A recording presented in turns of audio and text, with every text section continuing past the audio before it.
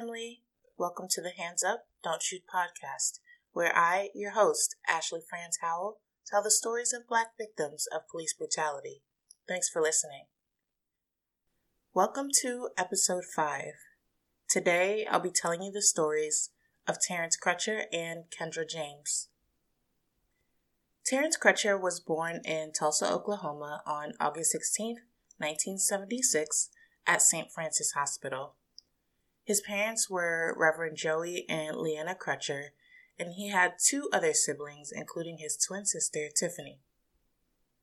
Music was Terrence's passion. He loved to sing, but when he was younger, he was pretty shy when it came to singing in public. Eventually, he was able to overcome his public singing fear and began singing in church and in choirs around Tulsa. Terrence graduated from Central High School in 1995, and later he met Frenchelle Johnson, who became his common-law wife. He had 4 children in total, 3 daughters and a son. Terrence was described as having a big heart, compassionate, and a family man who just loved hosting dinners and cookouts. Like I mentioned earlier, Terrence's passion was in music. He was studying music appreciation at Tulsa Community College, and he was also a member of New Heights Christian Center for over 25 years, and he sang in the choir there as well. He was even a member of the Tulsa chapter of the Gospel Music Workshop of America, which is an international conference that brings gospel lovers from all over the world together annually. He was focused on his dream of becoming a gospel singer. On the evening of September 16, 2016, Tulsa officers were responding to 911 calls from 2 drivers about an abandoned vehicle in the middle of the road. And one of the calls mentioned that a man who we now know was Terrence was running away from his SUV, saying that it was going to blow up. And one of the calls also says, quote, "Somebody left their vehicle running in the middle of the street with the doors wide open. The doors are open, the vehicle is still running. It's an SUV. It's in the middle of the street, it's blocking traffic." End quote. Tulsa officer Betty Jo Shelby was the first to arrive, but she was actually not one of the responding officers. She was actually on her way to a domestic violence call, but stopped when she saw Terrence in his car in the middle of the road. So it was said that she had immediately suspected that Terrence was on PCP, and one of her attorneys, Shannon McMurray, said that Officer Shelby was trained to spot people on PCP. We do find out later from the medical examiner that Terrence actually did have PCP in his system. Now, we do have video of this incident, and it's actually from 2 different angles. But the part right before Terrence is shot is fairly difficult to make out, and even though we do have 2 angles, neither angle is good enough for us to make out exactly what happened in those moments before. In the show notes, you'll find a link to this episode's page on the website, and you'll find the sources there, and in the sources, you'll find the link so that you can watch the video for yourself and kind of figure out what you see. One angle we get is from a police helicopter, and that shows the scene from above, and the other is from the dash cam of one of the officers at the scene. Officer Shelby never turned her body camera on at all during the encounter. And in the moments before the cameras were rolling, it was reported that Terrence was partially compliant. So allegedly, he was walking around with his hands in his pockets, and Officer Shelby told him to remove his hands and stop walking. He did take his hands out of his pocket, but he did continue walking. And again, we only have this one side to the part of the story. So then this is where the video comes in. I want to talk about what we see, but I also want to talk about what we hear. Honestly, there is a part of the audio that makes me a little uncomfortable. There was a comment that was said, and you'll hear it for yourself. So the first half of the video is from the dash cam footage, and the second half is the view from the helicopter.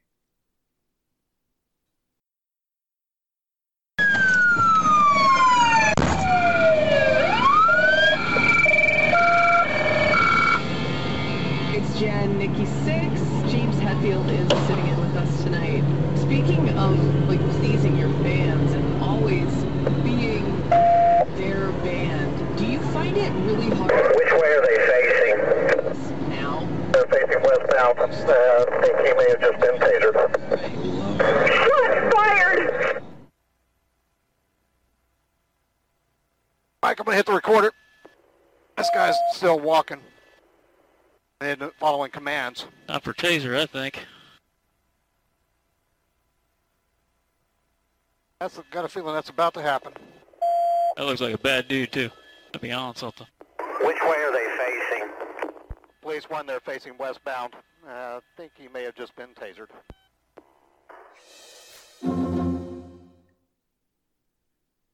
We see Terrence with his back facing the officers walking towards his SUV with his hands up. And running behind him is Officer Shelby with her gun in her hand. And then shortly after her is Officer Tyler Turnbow with his taser in his hand. So when Terrence gets to the driver's side of his SUV, we see two more officers run up behind him.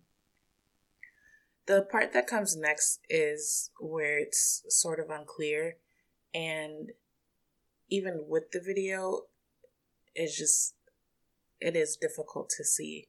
So we see Terrence facing the SUV. Now, one side of the story says that Terrence reached inside of his window, but another side said that his window is up. We later learn about this side because it was mentioned that there was blood dripping down the window and onto the car door, and the only way it could have made that pattern was if the window was up. So unfortunately, it's unlikely we'll be sure. After a few moments, we hear a pop sound and Terrence falls to the ground with blood staining his shirt.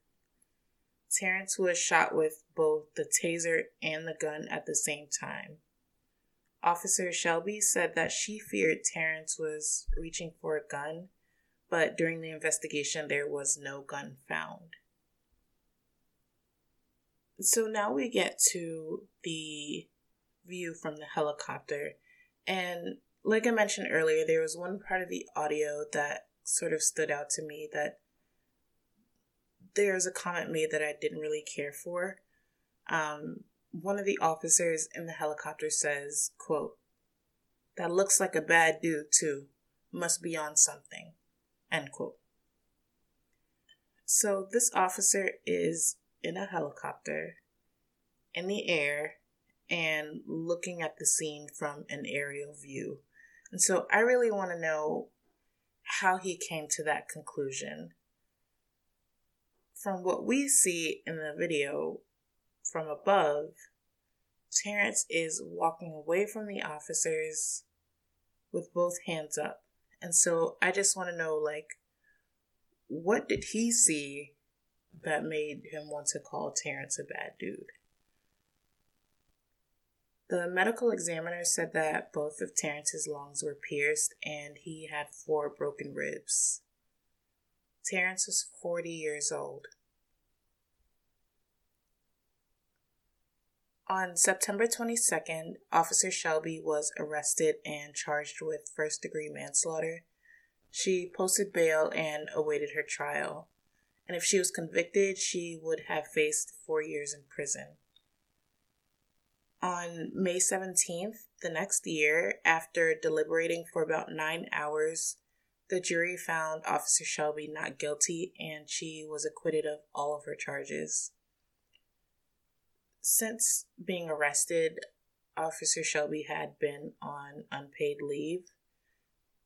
And so when she went back to work the week after her trial, she was put on administrative duty, but she was able to receive back pay for those months that she was on leave. A few months later, at the beginning of August, Officer Shelby resigned from the Tulsa Police Department, and a week after her resignation, she was sworn in at Rogers County Sheriff's Office as a reserve deputy, which is basically a volunteer supplemental law enforcement officer. In August of 2017, Shelby and her attorneys petitioned the court for the manslaughter case records to be expunged, and 2 months later, that request was granted by District Judge William LaFortune. I did learn that when a record is expunged in Oklahoma, it isn't actually destroyed, but it is sealed and stored for 10 years. So that actually leaves an option for a petition for court records to be unsealed. Terrence's family took the case against Officer Shelby to the federal courts, stating that she violated Terrence's civil rights. But on March 1st, 2019, the Justice Department announced that there wasn't enough evidence to pursue federal criminal civil rights charges against her.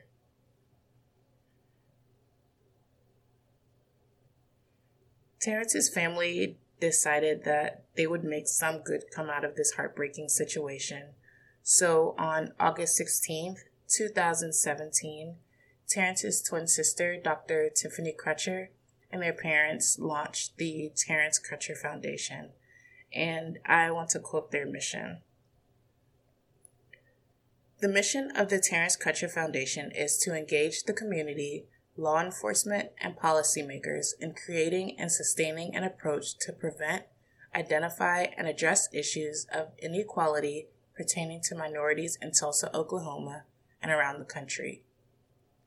The Terrence Crutcher Foundation is committed to empowering, developing programs, and raising awareness regarding issues that impact at-risk, disenfranchised people of color, with an emphasis on African American males and youth. It is our desire to change the narrative that perceives Black men as bad dudes and pipeline them into a community of achievers through personal growth, education, and attainable resources. So that is pretty wonderful. And I'm happy that they were able to do something good in honor of Terrence. And that family was the story of Terrence Crutcher. Now I'm going to move to the story of Kendra James.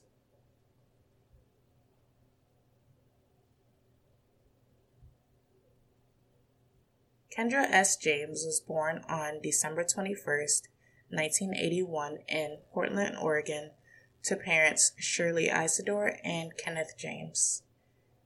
Kendra lived in Portland for her entire life, where she was a stay-at-home mom to two young boys who were 3 years old and 18 months old at the time of her death. On May 5th, 2003, Kendra was hanging out with two friends, and at 2:40 a.m., Officer Rick Bean had pulled over a 2002 Chevy Cavalier that Kendra was riding in.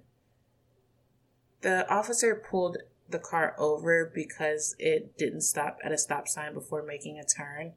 And it was reported that he had actually started following the car when it left from a hotel, because apparently that hotel was kind of known for not so good activity. And so he figured that since they were leaving from the hotel, they were up to no good.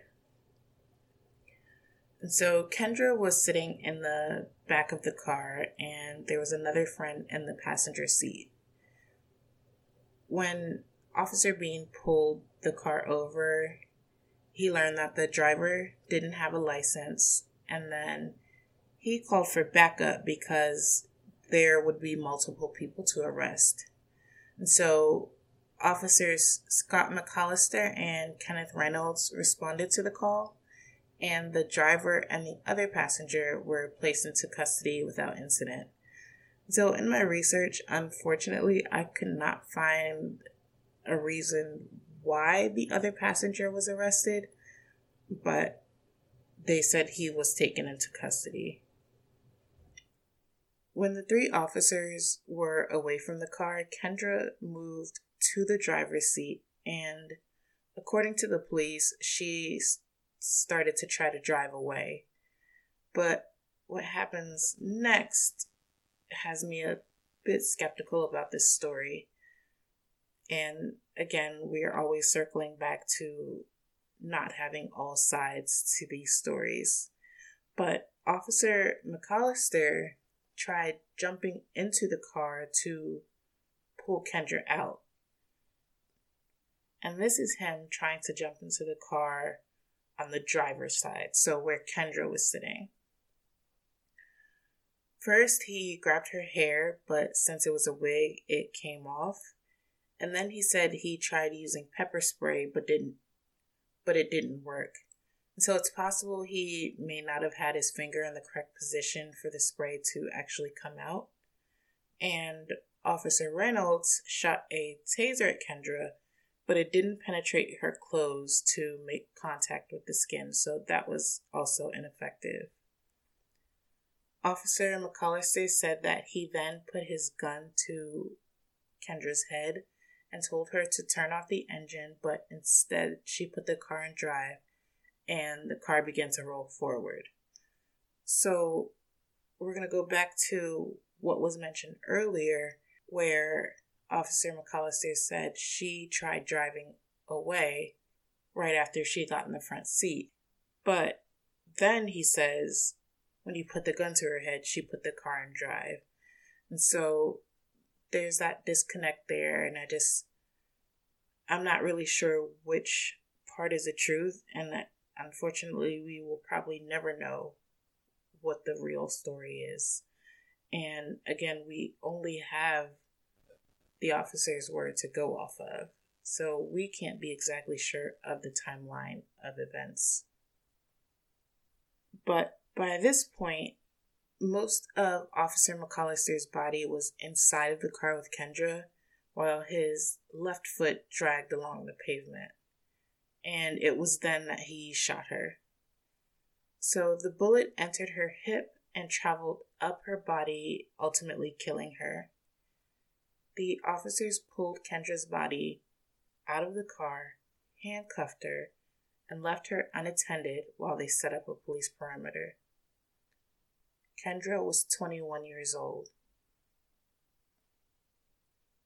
Allegedly, the officers involved either spoke to one another or went out to dinner later that evening, and this violated a department code that actually prevents officers from speaking to one another after being involved in a deadly incident, and this is to preserve the integrity of the investigation. A trial was held against Officer McAllister, and shortly after, the grand jury found him not criminally responsible, and it was said that he was justified in his actions. A few months later, Kendra's family began their civil case against the city of Portland and sued them for $10 million. Emotional testimonies were given and evidence was presented during the trial, but the judge denied the request. 15 years after her death, a memorial was created for Kendra. It has her photo along with the words "Black Lives Matter" and "Say Her Name." Another sign for the memorial says, "Let's build a community where no one is killed by cops." Unfortunately, that is something that we're still hoping for, and something that from right now seems a long way away. That was the life and death of Kendra James. I want to thank you so much for listening, and remember, you can find me on Facebook by searching for the Hands Up, Don't Shoot podcast group, on Instagram at HudsPod. You can send me an email at hudspod@gmail.com. You can check out my website at www.hudspod.com. Remember, HudsPod is spelled HUDSPOD. Don't forget to subscribe to make sure you get the latest episodes. And if you don't mind, leave me a 5-star review. Stay safe, and I'll see you next week.